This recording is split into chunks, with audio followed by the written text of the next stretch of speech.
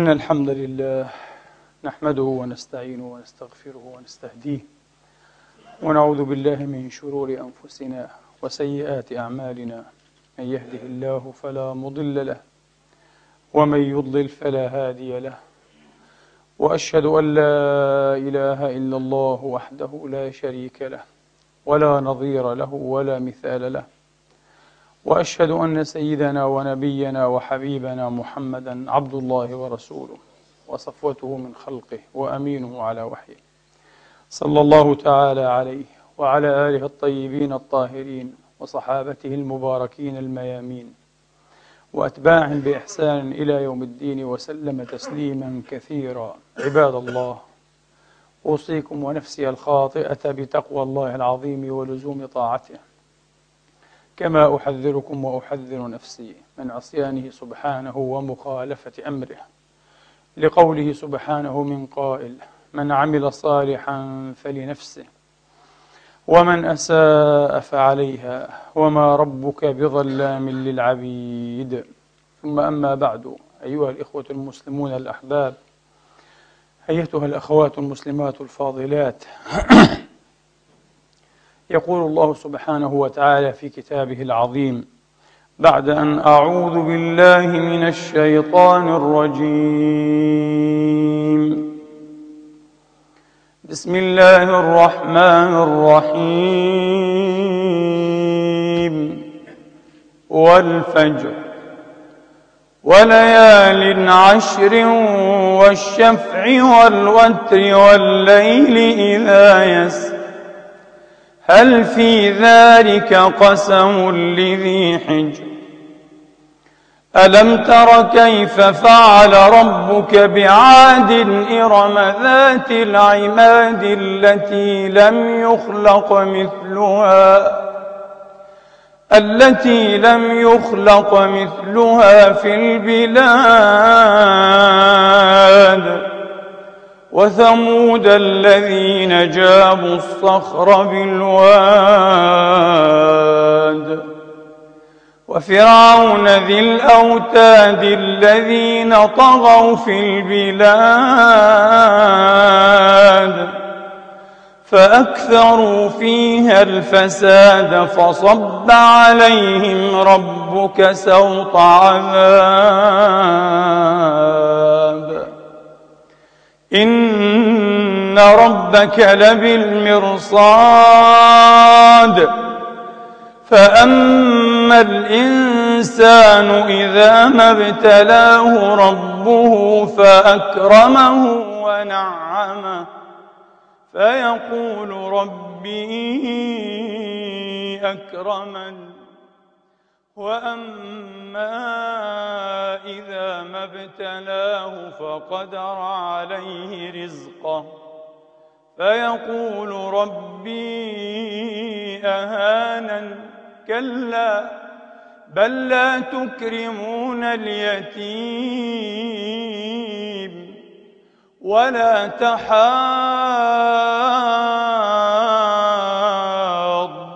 على طعام المسكين وتأكلون التراث أكلا لما وتحبون المال حبا جما. صدق الله العظيم وبلغ رسوله الكريم ونحن على ذلك من الشاهدين. اللهم اجعلنا من شهداء الحق القائمين بالقسط، آمين اللهم آمين. إخواني وأخواتي، يحتج كل مسلم له قول في الإسلام بالنص الإلهي الجليل وبحديث المعصوم صلى الله تعالى عليه وآله وسلم تسليما كثيرا، وهذا لا نقول لا بأس به، بل لا مناص منه ولا محيد عنه، ولكن الذي به البأس كل البأس أن ينظر إلى أفهام البشر وإدراكاتهم وآرائهم ووجهات أنظارهم في النصوص على أنها عديل للنصوص، يوشك أن تكون هذه جريمة دينية قبل أن تكون جريمة معرفية، يوشك أن تكون خطيئة دينية قبل أن تكون جريمة معرفية. يحتاج كل من يتكلم إخواني وأخواتي في دين الله تبارك وتعالى أن يدرك حقيقة مبدئية، كما أن له الحق في الكلام فينبغي أن يتسم بواجب الاستماع لكلام الآخرين في كلامه. قاعدة: كل ناقد منقود، كل ناقد منقود. إذا لم نسمح ولم نتعاطى بهذه الروحية، بهذه العقلية، في أن نتكلم ويتكلم معنا، في أن نتوجه بالنقد وبالنظر، وفي أن توجه إلينا النقود والأنظار، استحلنا إلى سلطات معرفية، وهذه مصيبة. طبعا السلطات المعرفية الآن كثيرة جدا في عالم المسلمين على اختلاف طوائفهم ونحلهم أيها الإخوة. وما معنى أن يستحيل العالم أو الدارس أو الباحث أو القائل في دين الله أيها الإخوة سلطة معرفية؟ السلطة ما هي؟ في أبسط تعريفها وأظهرها، السلطة هي الجهة التي تملي، الجهة التي من حقها أن تملي ولا يملى عليها، من حقها أن تفرض ولا يفرض عليها، من حقها أن تقول ولا يقال لها. الأب في أسرته، الأب في العائلة سلطة على أولاده أيها الإخوة، يملي عليهم لكنهم لا يملون عليه. أولاده الصغار أعجز أيها الإخوة وأضعف من أن يملوا عليه، فهو سلطة. لذلك يقال السلطة الأبوية، سلطة الأب، هكذا، لأنه سلطة يملي ولا يملى عليه، يقول ولا يقال له. لكن في عالم العلم والمعرفة جريمة أن يتحول شخص ما، وإن كان في جلالة الأئمة العظام الأربعة والصادق وغيرهم رضوان الله عنهم أجمعين، إلى سلطة معرفية، بحيث إذا قال فقوله الفصل أيها الإخوة، حولناه إلى معصوم، إلى سلطة معصومة تقطع بقول واحد في كل مسألة وفي أي مسألة.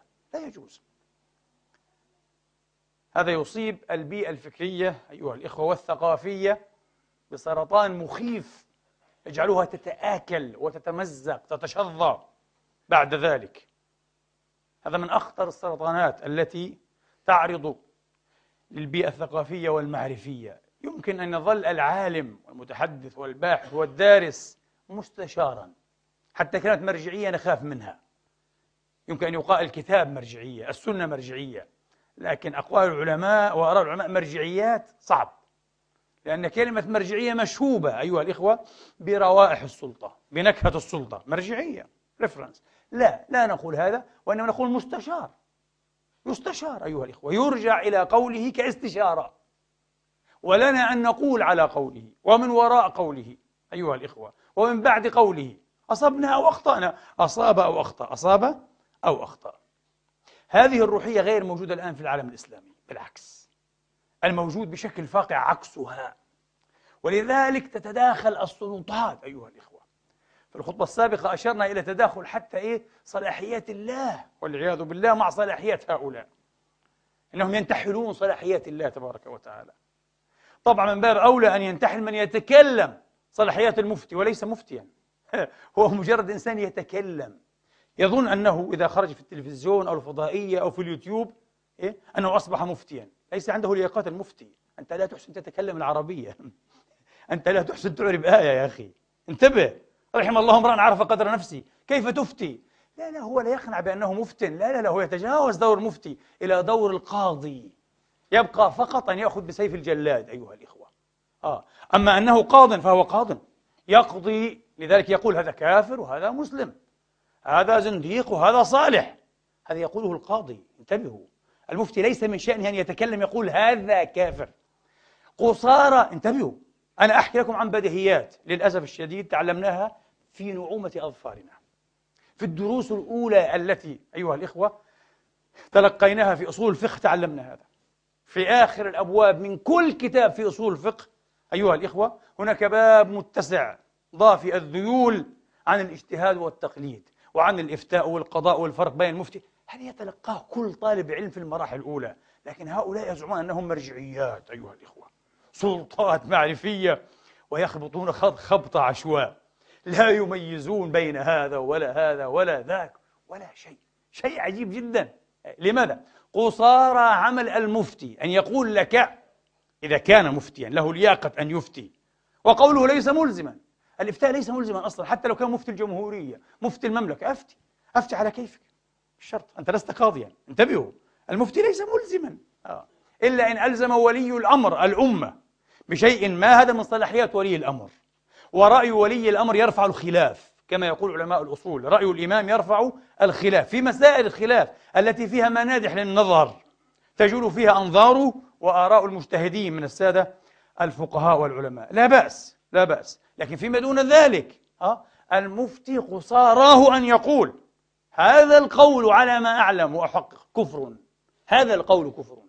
أما أن الذي يقول به إن قال به أصلا، لأنه بعد ذلك لابد أن نحرر هل قال به أو لم يقل به، ليست وظيفة مفتن على الفضائيات في الهواء. ما هذا الخبط، ما هذه الدعاوى، ما هذه الفوضى أيها الإخوة.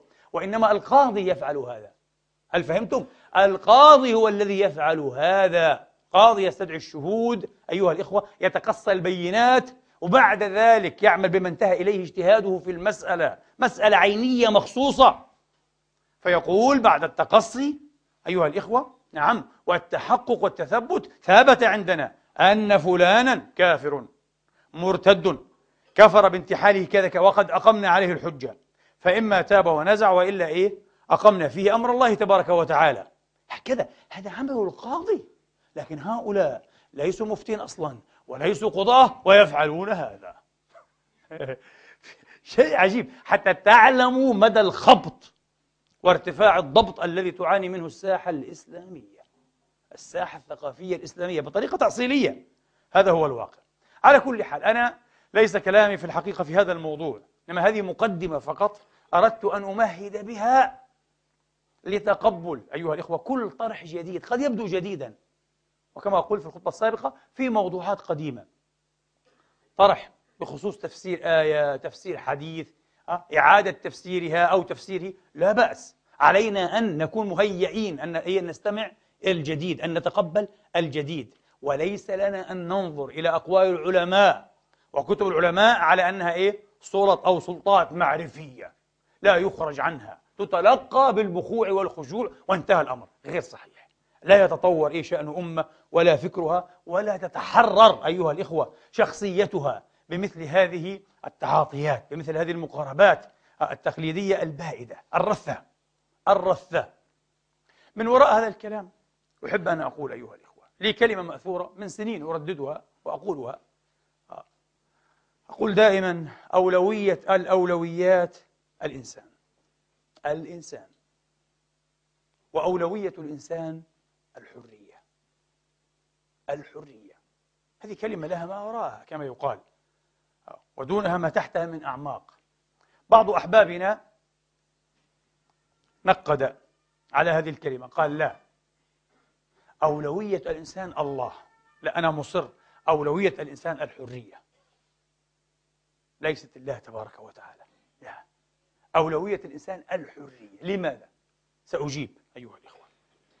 لو قلنا أولوية الإنسان الله كما يصر بعض الظاهريين والنصوصيين والحروفيين، أصحاب الأفق الصغير أيها الإخوة والمستوى القليل في عمقه في فهم النص وجوهر النص ومقاصد الشرع الكريم، كما حدث عبر تاريخ الملل والأديان، لما شكل هذا أي ضمانة تقريبا، بصعوبة سيشكل، لكن لعله لا يشكل أي ضمانة لحريات البشر وأي حصانة أيها الإخوة ضد انتهاك حريات البشر. بالعكس، ظلت حريات البشر عبر الأدهار والعصور أيها الإخوة أو الأعصار تنتهك وتصادر باسم ماذا؟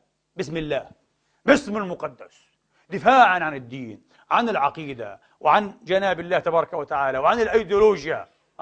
تصادر حريات شعوب كاملة، شعوب كاملة أيها الإخوة باسم الله. لكن ما الذي يحدث في الحالة المعاكسة؟ في الحالة المعاكسة إذا جعلنا أولوية الإنسان الحرية في أول خطوة على مسيرة البحث والتنقيب أيها الإخوة والتعمق، سنجد الله ثابتا لا إله إلا هو مباشرة. لماذا؟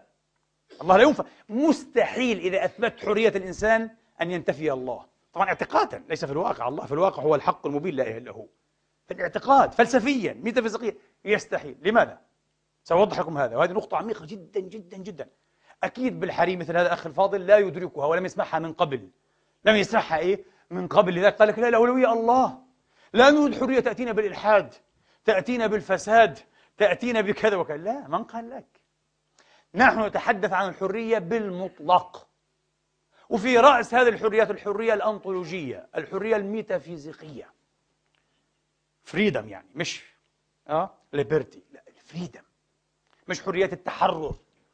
الحرية بالمعنى الذي يطرح في الأدبيات الكلامية، في الأدبيات العقدية، في الغرب الأدبيات اللاهوتية الثيولوجية، باسم مخير ومسير، مخير أو مسير. هذه الحرية الميتافيزيقية أو الحرية الأنطولوجية أيها الإخوة مباشرة لا معنى للحديث عنها، وضروري أيها الإخوة أن نتحدث عنها، لكن لا معنى أصلا للبحث فيها والحديث عنها إذا افترضنا غياب الله تبارك وتعالى. الفيلسوف الألماني المتدين الوجودي كارل ياسبرز صاحب عظمة الفلسفة ماذا يقول؟ يقول لا معنى للحديث عن حرية الإنسان إذا لم نتحدث عن الله تبارك وتعالى. لماذا؟ لأن السؤال يثور من تلقائه، إزاء من؟ أنت تقول أنا حر، إزاء من؟ إذا ما في إله قدر عليك أشياء وقضى عليك بأشياء وأنت مسؤول إزاءه، إذن إزاء من؟ أنت حر أو غير حر؟ تنتفي المسألة أساسا من أصلها، ولا تغدو لا حرا ولا غير حر، المسألة ليس لها معنى أصلا. فهمتم؟ هذا هو. إذن فالحرية الأنطولوجية، الحرية الميتافيزيقية لا معنى لها مطلقا بغير افتراض ماذا؟ وجود الباري لا إله إلا هو.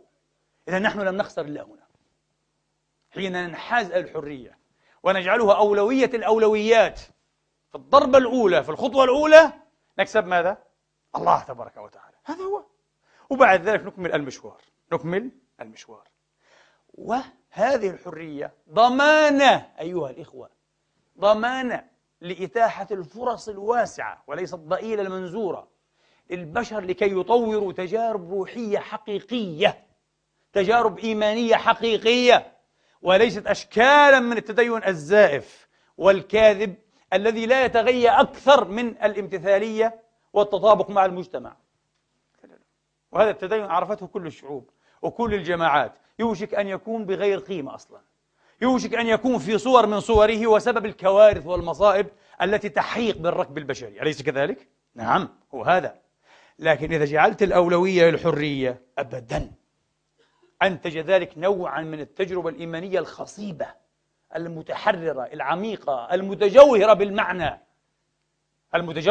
بالمعنى في عمقه، وليست المتدثرة بعباءة الطقوس والشعائر. هذه التجربة الدينية في أفقر صورها. مسألة مهمة أيها الإخوة. من وراء هذا الكلام أحب أن أقول أيضا، وهذه الحرية بالمطلق طبعا ليست فقط الميتافيزيقية، عاد الحرية الآن بالمطلق بما فيها حرية التحرر أو التحرريات كلها بالمعنى الاجتماعي والاقتصادي والسياسي إلى آخره، يعني الحريات السالبة حتى ألا وألا وألا وألا وألا، هذه الحريات سالبة تدخل أيضا في الموضوع، مهمة جدا تدخل. وهذه أكثر ما يعنى بها الخطاب الليبرالي، يعنى كثيرا بالخطاب الخطاب الليبرالي بالحريات السالبة، لأنه هذا هو المعنى الأصيل لهذه الحريات، ألا وألا، رفع القيود. أنا أتحدث عن الحرية أو الحريات بالمطلق أيها الإخوة، بالمطلق، لأقول لكم ولأن الحرية وما زلنا مصرين تشكل أولويات الإنسان، فإن هذه الحرية مهددة في أحوال كثيرة تجعلها تتراجع وتضئل وتنزر فرصها في أن تزدهر وأن تورق، فضلا عن أن تثمر أيها الإخوة. من هذه الظروف ومن هذه العوائق الفقر المادي، قلة ذات اليد، محاربة الناس في أخواتهم وأرزاقهم. كيف؟ نعم، من يتحدث عن حق الشعوب وحق الأفراد في الحرية والتحرر، عليه أن يضع نصب عينه، وبدرجة أولى أيضا حق الشعوب أن تتجاوز الضرورات. ولي كلمة سأقولها اليوم: حين يفرغ الإنسان من الضرورات، وفقط حين يفرغ من الضرورات، تبدأ كرامته. انتبهوا، لا كرامة لمن يستغرق يومه نهاره وليله في تحصيل وإحراز الضرورة. مستحيل. هذا المسكين أشبه بحيوان يبحث عن علف، بحيوان يبحث عن علف. والعجب الخطاب أيها الإخوة العام، بما فيه الخطاب الديني السلطاني، أنا سأنعته بالخطاب السلطاني الخوان، ليس الخائن بل الخوان، الذي ظل وأدمن على أن يخون الأمة في قضاياها وفي مصالحها وفي أرزاقها، فضلا عن خيانتها في حرياتها بالمطلق أيضا مرة أخرى أو ثالثة أو رابعة. هذا الخطاب السلطاني الخوان يفشل في أن يقرأ النص قراءة تقارب مراد الله من إنزال النص أصلا، تقترب من مراد الله، من مقصود الله في إنزال هذا النص أصلا. يفشل ويعجز، وهو أعجز من أن يلتفت، أعجز من أن يتنبه. لماذا؟ لأنه غير مهتم. عبارة جديدة الآن: الانتباه والالتفات أيها الإخوة هو ابن الاهتمام، الابن الشرعي للاهتمام. بطريقة أخرى، الاهتمام هو الممون الأكبر للانتباه. هذا المعنى أيها الإخوة يمكن أن نختبره بسهولة، ونحن نختبره يوميا دون أن نفطن إليه، في الظهور المفاجئ للأفكار والآراء واللمحات وللأشياء أيضا.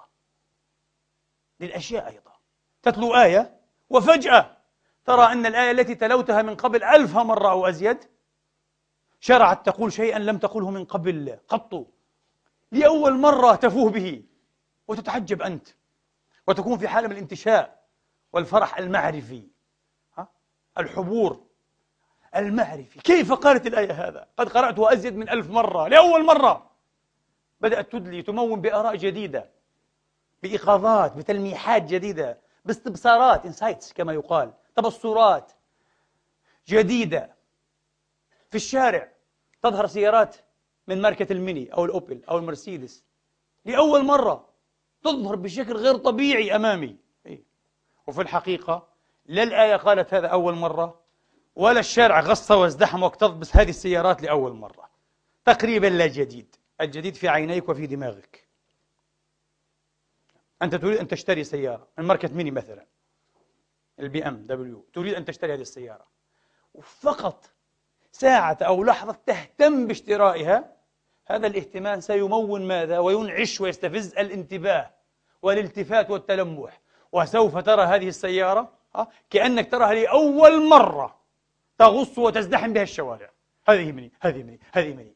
أنت من قبل لم ترها، فالحقيقة لم تظهر فجأة، الانتباه هو الذي أظهرها. انتبهوا، الخطاب السلطاني الخوان المنكور يفشل في أن يستمع لما تقوله الآيات، وتقوله بصوت زاعق وصادح مبين. يفشل، لا يستطيع. لماذا؟ سبب أعمق في التعليل: لأن هؤلاء السلطانيين أيها الإخوة عديمو الإحساس الإنساني تقريبا، أكيد عندهم القليل منه بس القليل، عديمو الإحساس بإخوتهم من بني الإنسان، بمعاناة الآخرين، بمرائر الآخرين، بألاقيهم، بمكابداتهم، بعذاباتهم، بإهاناتهم، بذلهم، بوجوه حرمانهم. عديمو الإحساس، بمعنى أنهم لا يجدون أدنى غضاضة، هم أصلا لا يلتفتون إلى أن في الأمر غضاضة.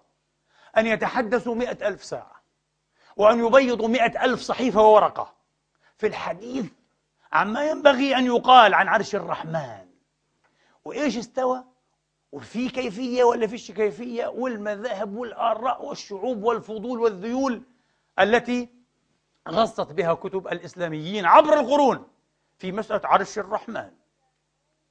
ولو كتبوا عشر معيشير ما كتبوه عن عرش الرحمن، وكيف استوى، أو في كيفية أو ما في كيفية، وإيش معنى الاستواء، فقط عن عرش السلطان.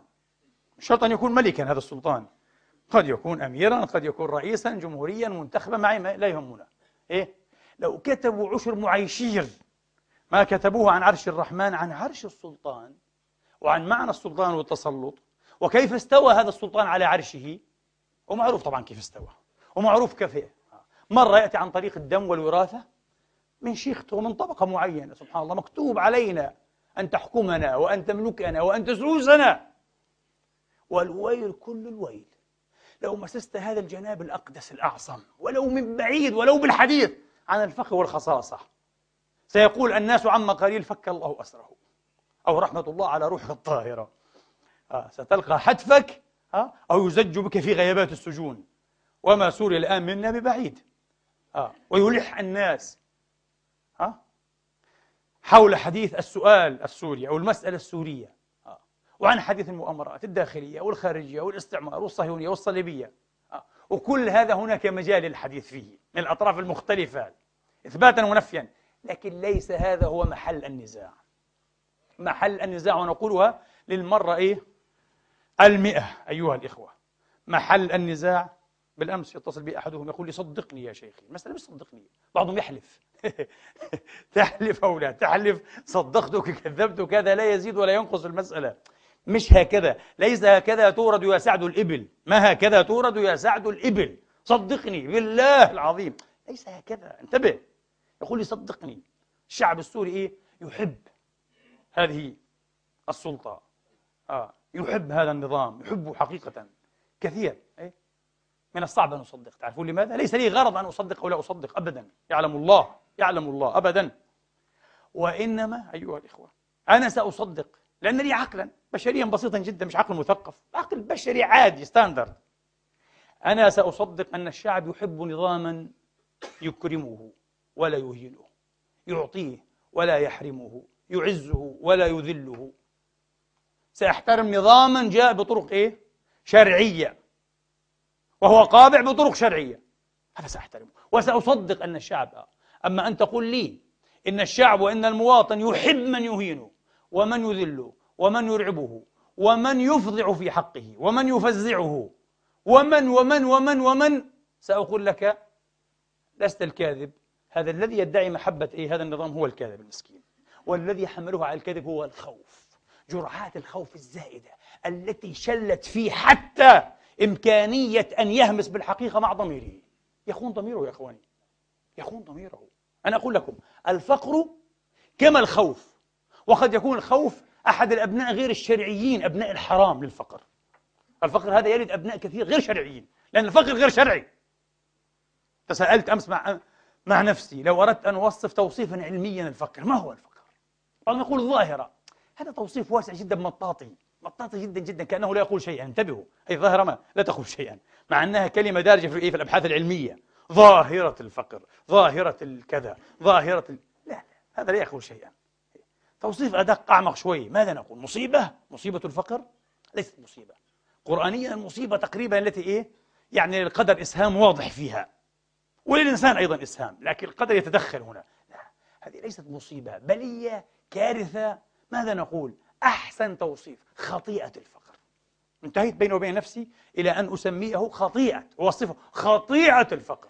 وطبعا بالحري وعدلا وقسطا، الفقر ليس خطيئة الفقراء، خطيئة ماذا؟ المجتمع. وفي مثل الدول العالم ثالثية أيها الإخوة، خطيئة النظم بالذات بدرجة أولى، وبدرجة ثانية خطيئة النظام الاجتماعي. النظام السياسي أولا، ثم النظام الاجتماعي ثاني. خطيئة. والدليل أنها خطيئة ما صح عنه عليه الصلاة وأفضل السلام: أيما أهل عرصة أصبحوا وفيهم امرؤ جائع فقد برئت منهم ذمة الله. الله أكبر. طبعا هذا النص يكرهه فقهاء السلطان، يكرهونه جدا جدا، لا يحبونه. من الصعب أن تسمعوه على المنابر. انتبهوا، وإذا سمعتموه مباشرة يكرون عليه بتأويلات وتمحلات وتعلات ومجازات وتشبيهات واستعارات وكنايات تفرغه من مضمونه. في النهاية يخرج الفقير المسكين بعزاء أخروي: الجنة لك في الآخرة يا مسكين، في الجيب ما في شيء، ليس في الجيب شيء. الجنة لك في الآخرة، أنت هنا لا شيء لك، وبالعكس حسنة لك، شيء طيب أنك محروم، أفضل لك يا أخي، لأن الإنسان يطغى، أن رآه استغنى، تريد أن تطغى تصبح طاغية. هكذا يكذبون على الله. يكذبون. القرآن قال هذا؟ القرآن يقول كلا إن الإنسان لا يطغى أن استغنى. لا لا، وين يا عدنان؟ الله ما قال هذا. صح، الله ما قال هذا. ماذا قال؟ أن رآه، أن رآه. إذن موضوع طغيان الإنسان كتال من توالي النعمة والإفضال الرباني عليه ليس كذلك كما يصور، إنما هو تال ليس للنعمة، للمنظور الخاطئ المنحرف. المنظور أن رآه، الفيجن، رؤيتك، نظرتك، استبصارك بالحق. كيف ترى الأمور أنت؟ هو يرى أن الله أغناه لأنه أفضل من غيره وأكرم من غيره، وقلبه حليب أبيض مثل الجبن ما شاء الله. ولأن الله أراد به اصطفاه كما اصطفى الأنبياء، هكذا اصطفاه، محض اصطفاه يا أخي. الفقراء جريمتهم أنهم فقراء، هذه خطيئة، لكن خطيئة الفقراء. أما أنا الغني المتمول المثري الواجد، فلأنني من جنس آخر، قلبي على الأقل من نوع آخر، قلبي ذهبي، قلبي ذهبي. قلوب الناس حديد صادئة، نعم. هكذا القرآن يقول لا، كلا إن الإنسان ليطغى أن رآه استغنى. البلية من هذه الرؤية الخاطئة. الله يقول من أين أتت هذه الرؤية الخاطئة؟ تعرفون من أين؟ من كفر النعمة. اليوم سألت أهلي، قلت لها لو أن الله تبارك وتعالى أعطى بشرا نعمة، ولتكن نعمة المال، موله وأثره مالا عظيما، ما هو المنظور الصحيح الذي ينبغي عليه أن يتسلح به في النظر إلى إلى هذه المسألة؟ فكرت طويلا، أجت بجوابات لم أقبلها للأسف، مصيبتها معي. فقلت لها لا، المنظور الصحيح ليس إكراما، ليس إهانة، ليس كذا، امتحان. الله يفعل هذا امتحانا فقط. إياك أن تقول الله أعطاني أنه يحبني، من قال لك هذا؟ والله لو نعلم أنه يعطينا ويحبنا لما حتى التفتنا إلى هذا العطاء، لا نريده خلص، فقط نريد أن يحبنا. لو نعلم أنه أعطانا قل هذا العطاء أو كثر، وقليل منك يكفيني ولكن قليلك لا يقال له قليل، وهو يرضى عنا لأنه يرضى عنا، لما عبأنا أبدا ولا بلينا هذا العطاء ولا المعطي أبدا، المعطى ولا هذا المعطى. من أين لنا أن نعلم؟ مالك ابن دينار يقول، هذا العابد الكبير الراهب هذا رضوان الله عليه، يقول والله لوددت أنه إذا جمع الناس يوم القيامة ينادي علي يا مالك ابن دينار، فأقول لبيك ربي، فيقول أذنت لك أن تسجد بين يدي سجدة، فأسجد بين يديه سجدة، ثم يقول لي كن ترابا، أعلم أنه رضي عني، سمح لي أن أسجد بين جلاله سجدة، بين يدي جلاله سجدة. الرضا شيء عظيم جدا جدا، ورضوان من الله أكبر من الجنة وما في الجنة. من أين لك أنه يرضى عنك؟ هذا المنطق لا يتسلح به إلا الكفار الجحدة الناكبون عن سواء السبيل. فأما الإنسان إذا ما ابتلاه ربه فأكرمه ونعمه فيقول ربي أكرمن بكرامتي على الله، أنا كريم على الله، أنا مرضي محبوب. وأما إذا ما ابتلاه فقدر، ضيق وقتر، فقدر عليه رزقه فيقول ربي كلا. الله يقول امتنعوا، لا تفرغوا عن مثل هذا الفهم أبدا، وعن مثل هذا المنطق. هذا معنى كلا على فكرة، كلا أداة ردع. إياكم، الله يقول إياكم أحذركم، حذاري حذاري ثم حذاري ثم حذاري أن تفكروا على هذا النحو. طبعا هذا التحذير ليس للكفار، حتى المؤمنين المسلمين. يقول الله أكرمني، الله يحبني، الله يرضى عني، أعطاني. إياك أن تفكر بهذه الطريقة، تهلك أنت الآن، تسعى في إتلاف نفسك، في تدمير مصيرك. كلا بل لا تكرمون. نعرف الآن بعد أداة الإضراب هذه بل، ما بعدها هو الصحيح، وما قبلها ليس صحيحا. ليس العطاء بالضرورة إكراما أو علامة كرامة للعبد عند ربه، وليس المنع علامة أو سمة إهانة ومقت أبدا. طب ما هو الذي صار إليه المعنى الآن؟ يقول كلا بل لا تكرمون اليتيم ولا لم نفهم، ليس واضحا. نحن نستطيع أن نفهم الإضراب كأن يقال فلان يزعم أنه يحبني وأنه وديدي وأنه صادق في نصحي، كلا بل هو غاش لي ماقت لي منحرف عني، مفهوم. هذا الإضراب مفهوم، فهمتم؟ تأملوا في كتاب الله دائما، حاولوا أن تفهموا كتاب الله، لا تخروا عليه صما وعميا أو عميانا. افهم، قل ما سر الإضراب، ما معنى كلا بل لا تكرمون، لم نفهم. والمعنى عميق جدا، والذي لاح لي بفضل الله تبارك وتعالى ومنه، فإن يك صوابا فله الفضل والمنة، وإن يك غير ذلك فمن نفسه الشيطان والله بريء منه ورسوله. أن سر هذا الإضراب أيها الإخوة يمكن أن نكثفه بجملة واحدة. الله يقول: كفركم بما أنعمت به عليكم، بما أنعمت به عليكم، وتبرمكم وسخطكم لدى المنع ابتلاء في الحالين حرمكم حسن الفهم عني، حسن الفهم لسر العطاء والمنع مني، لم تفهموا هذا. ولو فعلتم، ولو قد فعلتم لفهمتم. ما معنى هذا؟ لو أن العبد الذي أعطاه الله تبارك وتعالى استجاب لهذه النعمة بشكرها، وإذ تأذن ربكم لئن شكرتم لأزيدنكم، تأذن، أعلمكم بهذا ويريد منا أن نعلم هذا. لئن شكرتم لا أزيدنكم، ما هذه اللام؟ هذه لام القسم. يقول: وعزتي وجلالي ومجدي وكبريائي في عليائي لأزيدنكم. عجيب، ويقسم لا إله إلا هو. يعلم ضعف اليقين البشري، عظم الارتياب والشك، وكلنا ذلك الضعيف، وكلنا ذلكم الضعيف إخواني وأخواتي. يقول: لا أزيدنكم لئن شكرتم. والسؤال الآن: ما هو الشكر؟ باختصار، الشكر إخواني يكون بالقلب واللسان والجوارح، يعني بالجنان واللسان والأركان. وشكر كل نعمة لا يكون إلا من جنسها. شكر نعمة الصحة كيف يكون؟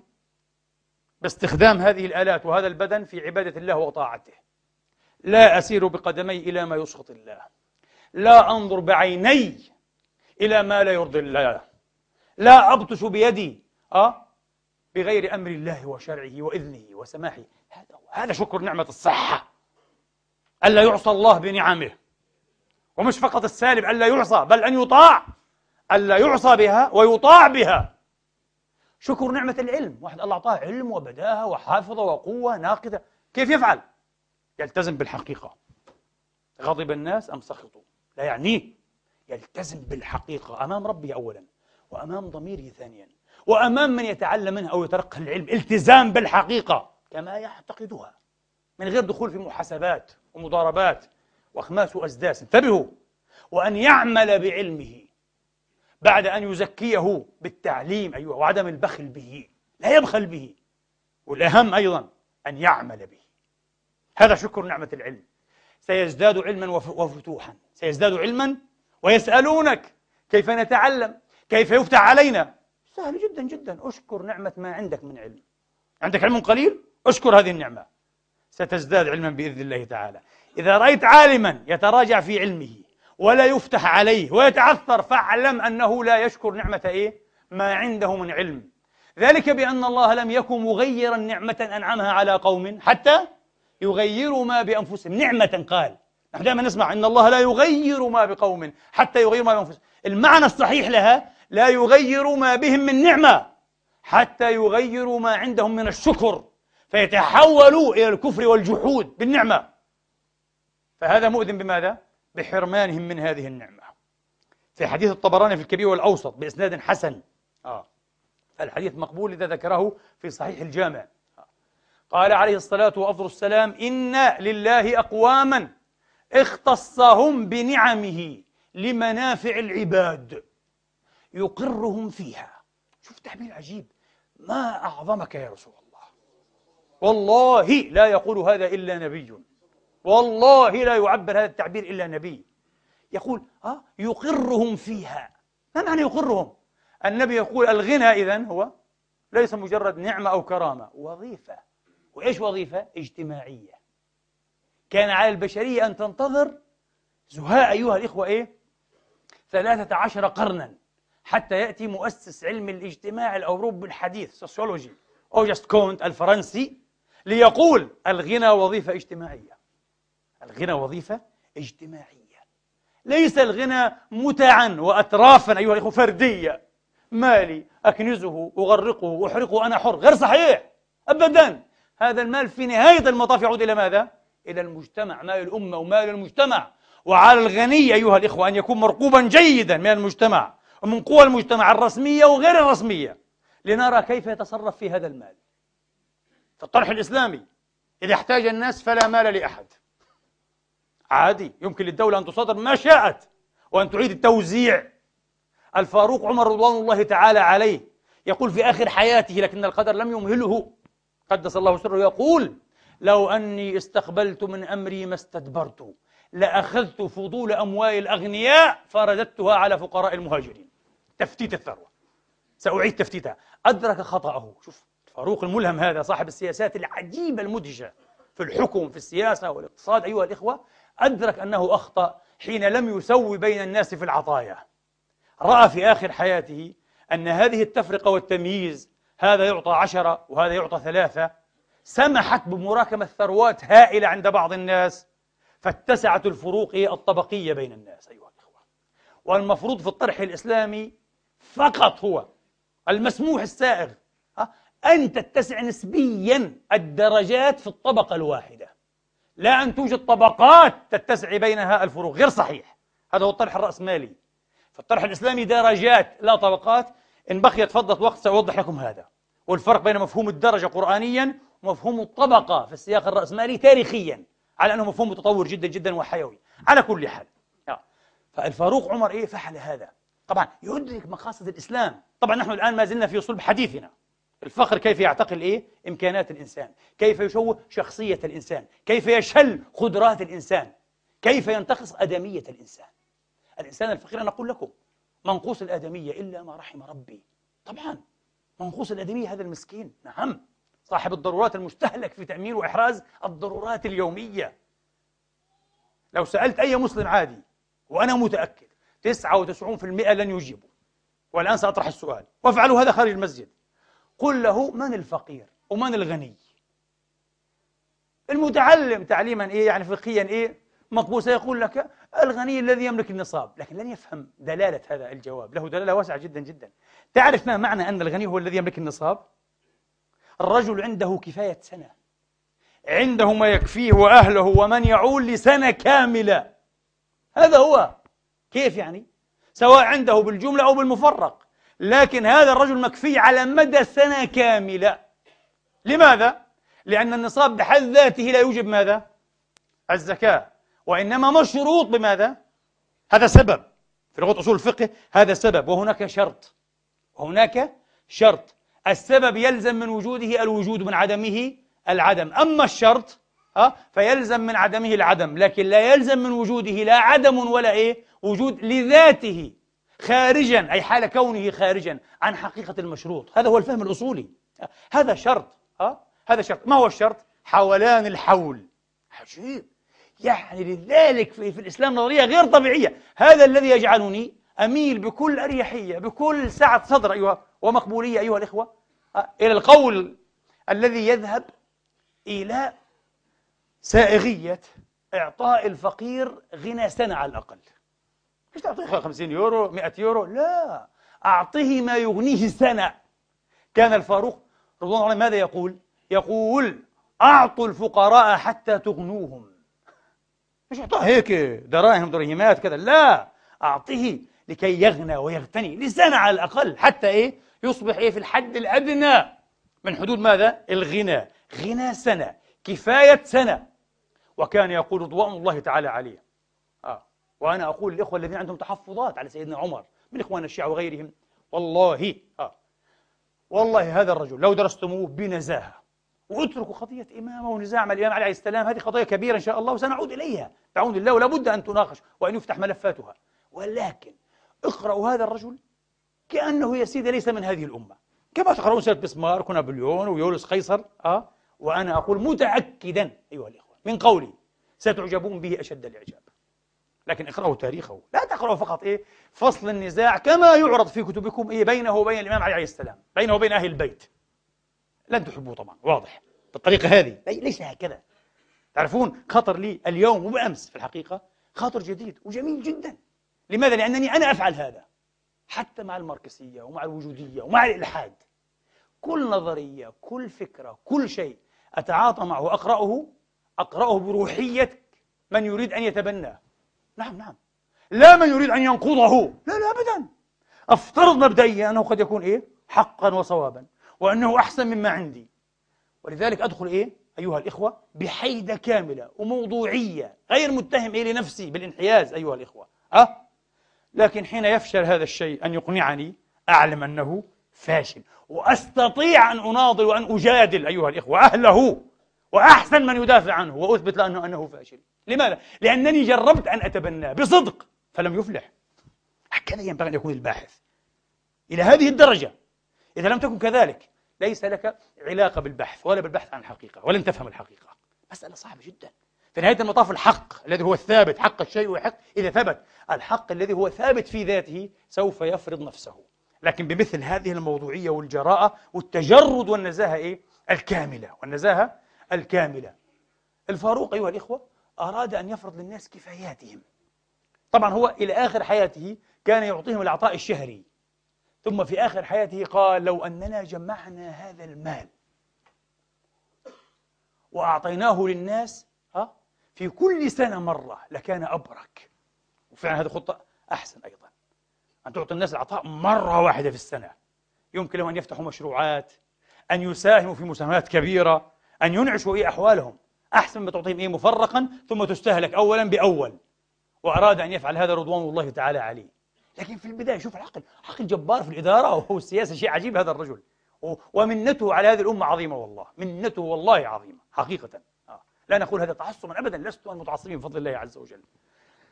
الفاروق ماذا فعل؟ كما يقول أبو عبيد في كتاب الأموال، أراد أن يفرض للناس ما يكفيهم، هذا الحد الأدنى من الكفاية، كفاية البطن مثلا شهريا. فماذا يفعل؟ فأتى ب30 رجلا بكل بساطة، خطة بسيطة جدا لكنها المعية، وغداهم وعشاهم. فوجد ذلك يأتي في جريبين أو يأتي جريبين. طيب جريبان في 30 يأتي في النهاية 19 صاعا، يسمى المدى. فخرج وقف على المنبر وقال: أيها الناس، قد عزمت على أن أفرض لكل نفس مدى 19 صاعا من الحنطة، حنطة، وقسطين من الخل، وقسطين من الزيت. يقول الراوي: وأخذ المدى بيده وأخذ القسط بالأخرى وحركهما. قال: هذا المدى وهذا القسط، فمن انتقص شيئا منهما فعل الله به وفعل. يريد من الحكام والمسؤولين والمديرين. قال: ممنوع أن تنتقصوا من أقوات الناس، هذا الحد الأدنى للكفاية. الله، إلى هذه الدرجة. طبعا اليوم الناس يظنون عمر مجرد إنسان درويش صحابي يحفظ بعض الأحاديث والآيات ومعاه الدرة يضرب ويبكي في الليل كذا. لا لا لا، رجل دولة حقيقي، مهتم إلى أبعد الحدود بمسائل الضرورات والكفايات. لا يلعب هذا الرجل، لا يلعب. بعض الناس يتساءل، وهذا السؤال يثور دائما والآن خطر لي، يقولون، وسألني أحد الإخوة قبل ربما أسابيع يسيرة، قال: كيف يقول المولى تبارك وتعالى: وفي السماء رزقكم وما توعدون؟ يرزق من يشاء وما من دابة في الأرض إلا على الله رزقها. والناس تموت بالألوف، والحيوانات تنفق أيضا بالألوف كل يوم. تقريبا كل يوم يموت 25,000 طفل بتوالي الفقر، بالأمراض والكوارث الناتجة عن ماذا؟ الناتجة عن الفقر. كل يوم 25,000، يعني تقريبا كل أقل من 4 أيام مثل زلزال هايتي، 800,000 في أقل من 4 أيام. نكبة هايتي عشرات المليارات، صحيح؟ جمعوا مليارات في شهر بحيث يكون لكل فرد من المنكوبين 10,000 دولار. طيب يا أخي، يوميا يموت 25,000 من الأطفال، لا أحد ينتبه لأنها بالمفرق وبالموزع أيها الإخوة.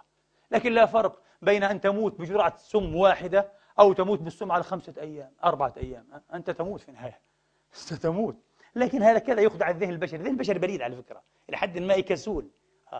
هو يريد من يستفزه. لذلك هذه مسألة استفزاز الوعي بالنقد، بالجسارة، بالجراءة، بكسر بعض المحرمات، باختبار بعض المقررات والمقبولات والمفروضات. لابد أن يعاد اختبارها حتى يتحرك هذا الذهن الكسول النؤوم أيها الإخوة. فنعود إلى موضوعنا. لو قد اختبر العبد أيها الإخوة هذا المعيار القرآني فقابل نعمة الله بشكرها، وشكر النعمة من جنسها، فنعمة المال كيف تشكر؟ لا تشكر بكنزه ومراكمته وإيعائه، السد عليه في وعاء، ثم تقول لك الحمد والشكر يا رب على نعمة المال وتبكي خشوعا. يا بخيل يا بخيل يا مسيك، أنت جاحد نعمة، انتبه. بعض الناس يقول إيه بخيل، أنا بخيل، لكن الحمد لله المال موجود محرز. أنا أقول لك انتظر قارعة من قريب، قارعة من رب العزة ليس من عندي. الإمام علي عليه السلام ماذا يقول؟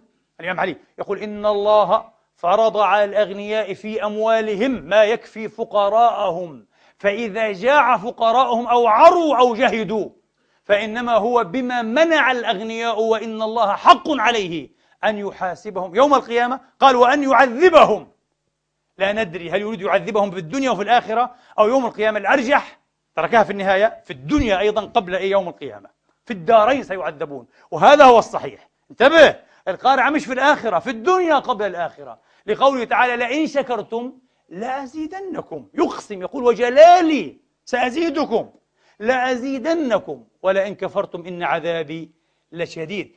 شوف عقلية ذرية كما يقال، تفكيكية، تفكك، لا تستطيع أن تنظر نظرة شاملة بانورامية إلى الآيات. هذه آية واضحة جدا جدا من سورة إبراهيم، هكذا واضحة، آية واحدة، لماذا نفككها؟ فالآن إذا أردنا أن نتساءل ما هو شكر النعمة؟ عرفناه فرغنا منه. ما هو كفر النعمة؟ ما ليس بشكر. كل من لم يشكر النعمة فقد ماذا؟ فقد كفرها. وكل من كفر النعمة فقد عرض نفسه لسخط الله وعذابه. قال ولئن كفرتم إن عذابي لشديد.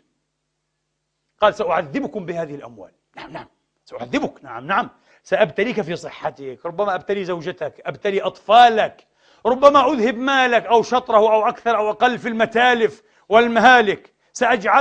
سأجعل هذا المال مرارة وحسرة عليك في الدنيا قبل الآخرة، فلا تعجبك أموالهم ولا أولادهم، إنما يريد الله ليعذبهم بها في الدنيا وتزهق أنفسهم. شيء عجيب، في الدنيا، لا تقل لي في الآخرة، عذاب في الدنيا.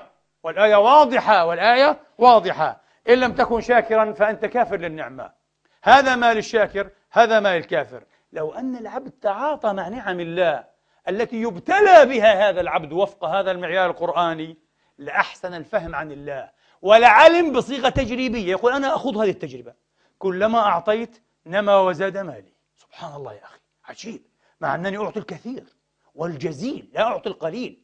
وفي المال حق سوى سوى الزكاة، صحيح؟ بعض الناس من هؤلاء الأشحاء المسكين يقول لا يا حبيبي والله 2.5% صعبة جدا، صعبة جدا، بروح بحتال وبسأل الفقيه هذا والمذهب هذا وكذا، بنحاول نشوف نحتال على القصة. يعني 2.5 كثير يا أخي، 2.5 فعلا مش قليل ومش كثير جدا، بس كثير على الغني وقليل على الفقير فعلا. يعني اللي عنده نفترض مثلا 10,000 يورو، كم حيطلع المسكين هذا؟ واللي عنده 1,000,000 يورو 25,000. قول 25,000 25,000 يورو، يا خراب بيتي.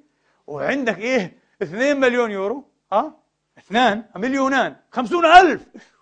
يقول يا أخي الناس دكاترة، أوبر آرتس، رئيس أطباء، يشتغل 12 شهر 8 ساعات يوميا، مرتبه 2,700، ما بحصلش 50,000 في السنة. أنا أعطيها ليه؟ زكاة، تعطيها زكاة المال، هذا ليس مالك، هذا أنت مستخلف فيه. آتوهم من مال الله الذي آتاكم، الذي جعلكم مستخلفين فيه. يقول لك والله كثير يا أخي. طب 10 مليون 250,000، الله أكبر. لذلك فعلا لو أن هذه الأمة على الأقل جدت في إخراج الزكوات لما جاع فقير كما قال الإمام علي. نعم، ولكن أحيانا حتى الزكوات لا تكفي. فإذا كانت الزكوات لا تكفي، ماذا؟ مصارف أخرى، هات. قال الله تعالى ليس البر كما يفهم اليوم كثير من المسلمين. ما هو البر؟ يحج كل سنة ويعتمر في كل رمضان وفي الصف الأول وطقي وكرفطة وكذا وبكاء، ما شاء الله، هو ما شاء الله محافظ في الصف الأول. الله قال ليس البر أن تولوا وجوهكم قبل المشرق والمغرب، جاي مهتم لي بالصلاة وفي الصف. مش هذا البر، الله قال هذا من البر لكن ليس البر. نريد جماع أو جماع البر، ولكن البر من آمن بالله واليوم الآخر والملائكة والكتاب والنبيين وآتى المال على حبه. الله يقول أعلم أنك تحبه، أعلم، القلب يتمزق حين تعطي المال، لكن والله أنا أقول لكم في البداية، بعد ذلك تصبح اللذة والسعادة والله العظيم في العطاء، لأن الله يثيبك شيئا عظيما مش من المال حتى، لا، من التقوى والفتوح والراحة الروحية. أعطي أنفق بلال ولا تخشى من العرش إقلالا. قال وآتى المال على حبه ذوي القربى، إلى أن قال والزكاة. عجيب، يعني تتحدث يا رب العالمين عن إيتاء المال على حبه وتتحدث عن إيتاء الزكاة؟ قال في زكاة وفي إيتاء المال، مقامان مختلفان، معناها ليس الزكاة. ولذلك في سنن ابن ماجه حين سئل عليه السلام يا رسول الله أفي المال حق سوى الزكاة؟ قال نعم، مش بس الزكاة، لا، في حقوق أخرى غير الزكاة. الزكاة هذا الحد الأدنى، وفي غير الزكاة، وخاصة إذا حقت الحاجة ودعت الضرورة فيه. ثم تلا، يقول الراوي ثم تلا ليس البر أن تولوا. شوف الفهم النبوي في الآية، النبي فهم منها مش من عنده، كل سنة النبي هي فهم النبي في القرآن الكريم. هاي من الآية، شوف الاستنباط، قال لك على الفقهاء هذا هو الفقيه الأعظم رسول الله، قال الآية بتقول هيك، بتقول أقام الصلاة وآتى الزكاة، وقبل إيش قالت؟ في نفس الآية بسورة البقرة وآتى المال على حبه، هذا شيء وهذا. وبالآية ذاتها احتج عمر على أن في المال حقا سوى الزكاة، وبالآية نفسها احتج الإمام طاووس والإمام عامر بن شراحيل الشعبي رحمة الله على الجميع. ففي المال حق سوى الزكاة. للأسف تضيق الوقت، أقول قولي هذا وأستغفر الله لي ولكم فاستغفروا.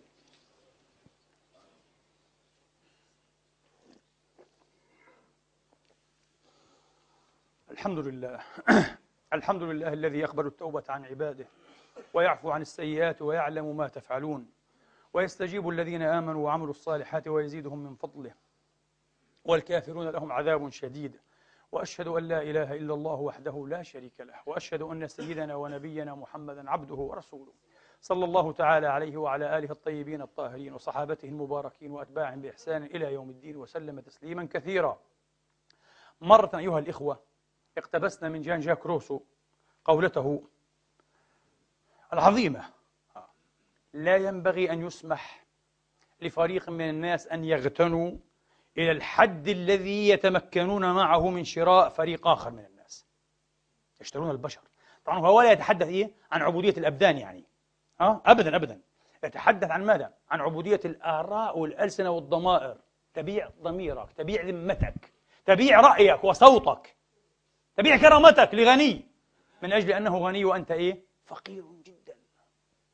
ولا ينبغي أن يسمح لفريق من الناس، يقول جان جاك روسو، أن يفتقروا إلى الحد الذي يضطرون معه وعنده أن يبيعوا أنفسهم للأغنياء.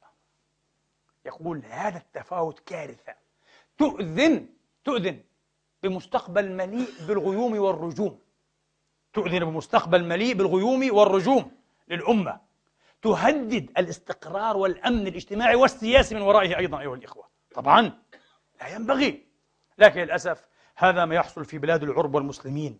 بعض الناس لم يحب أن يلتقط أن سببا من أعظم أسباب ثورات العرب هو هذا التفاوت أيها الإخوة الصارخ المجرم المنكور، نعم، بين طبقات مخملية كما يقال، طبقات بسيطة جدا جدا، كذا في 10% ربما تمتلك كل شيء، وبقية الشعب، سائر الشعب، لا يجد قوت يومه.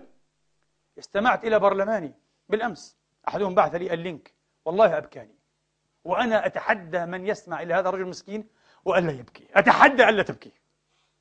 تحدث زهاء بضع دقائق وهدد أيها الإخوة بقتل أولاده، وطالب وهو برلماني، قال إن لم تسنوا قوانين ترفع هذا الظلم، تؤمن لنا معاشنا، ترفع مستوانا حتى نعيش بكرامة نحن وأبناؤنا، فسنوا قوانين بإعدامنا، أعدمونا، قال اقتلونا، أرحم.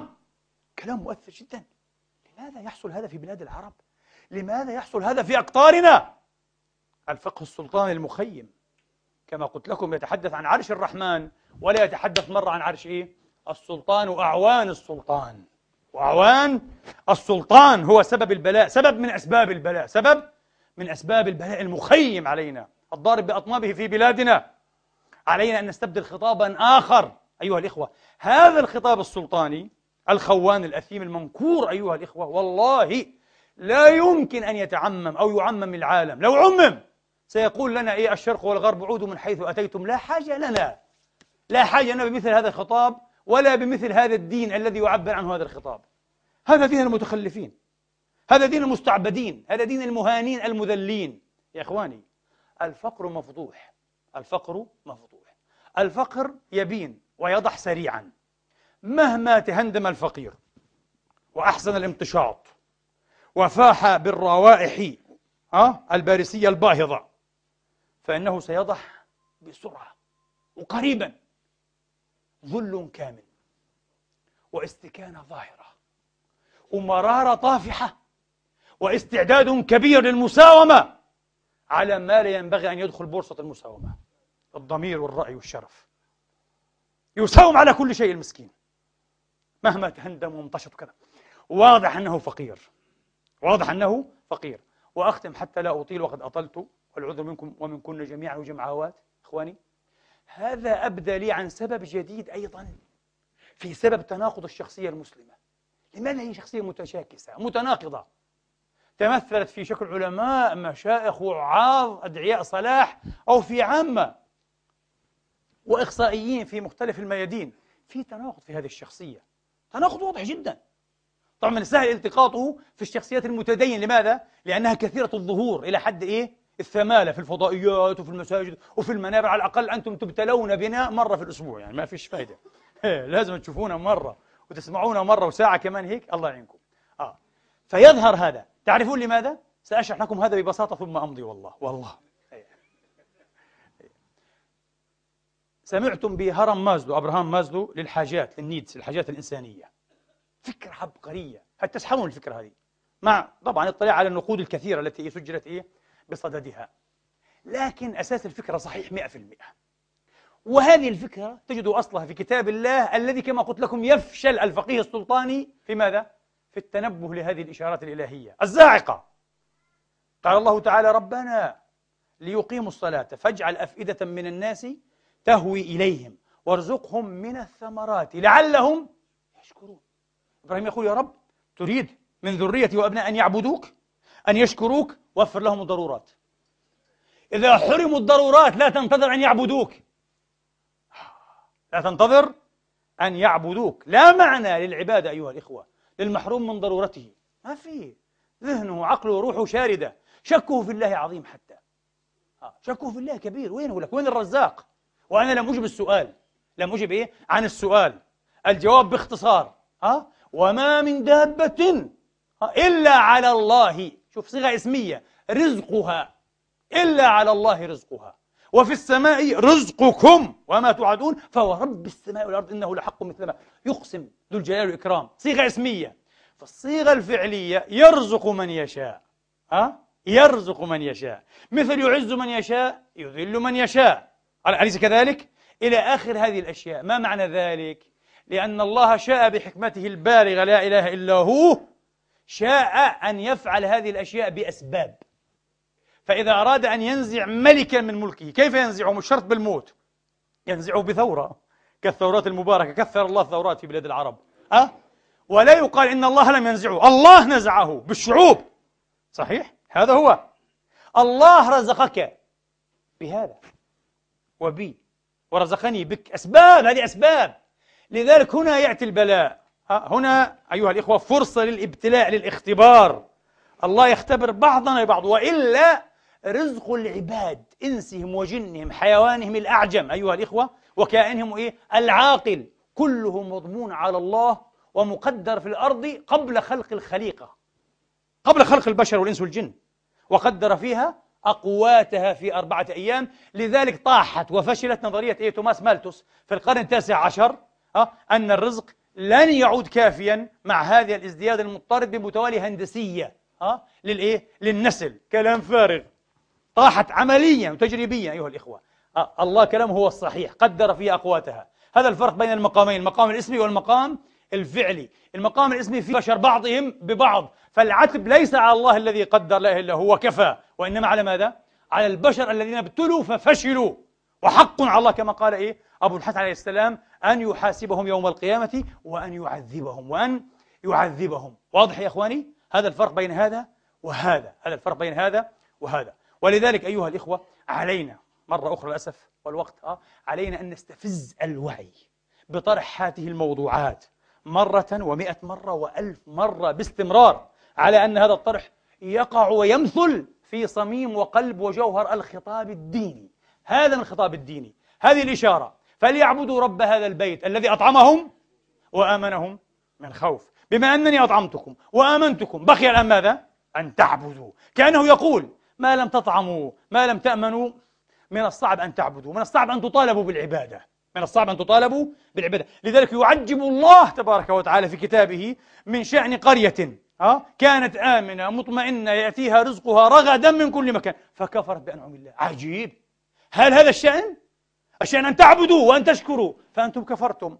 ولذلك حق أن تذوقوا لباس الجوع والخوف بما كنتم تصنعون، بما كانوا يصنعون. هذه إشارات قرآنية عجيبة جدا جدا جدا، يفشل الوعي السلطاني في التقاطها لأنه غير متنبه. لماذا غير متنبه؟ لأنه غير مهتم أصلا. لماذا هو غير مهتم؟ لأن إحساسه بالله خاب، إحساس خاب باهت ضعيف. كيف؟ لو أحسست أخي المؤمن، لو أحسست أختي المؤمنة بالله تبارك وتعالى، إيش أعظم توالي ولوازم هذا الإحساس بالله؟ أعظم مظاهر ومجالي هذا الإحساس بالله؟ الإحساس بالرحمانية. صحيح؟ الرحمانية، وسعت كل شيء رحمة. من أحس بالله حقا، من يدعي أنه متدين وأنه رباني وأنه متعله، أول ما ينبغي أن يطفح في جنبات نفسه إحساسا فياضا وانفعالا هو الإحساس الرحماني، الانفعال الرحموتي أيها الإخوة بالعباد، ويبدأ يستشعر مرارات العباد، ذل الناس، مهانة الناس، ويبكي عليهم ويعمل على رفع ماذا؟ هذه المهانات وهذه المرائر والألاقي بكل وسيلة. اللهم علمنا ما ينفعنا وانفعنا بما علمتنا وزدنا علما، واهدنا لما اختلف فيه من الحق بإذنك، إنك تهدي من تشاء إلى صراط مستقيم. اللهم إنا نسألك الهدى والتقى والعفاف والغنى.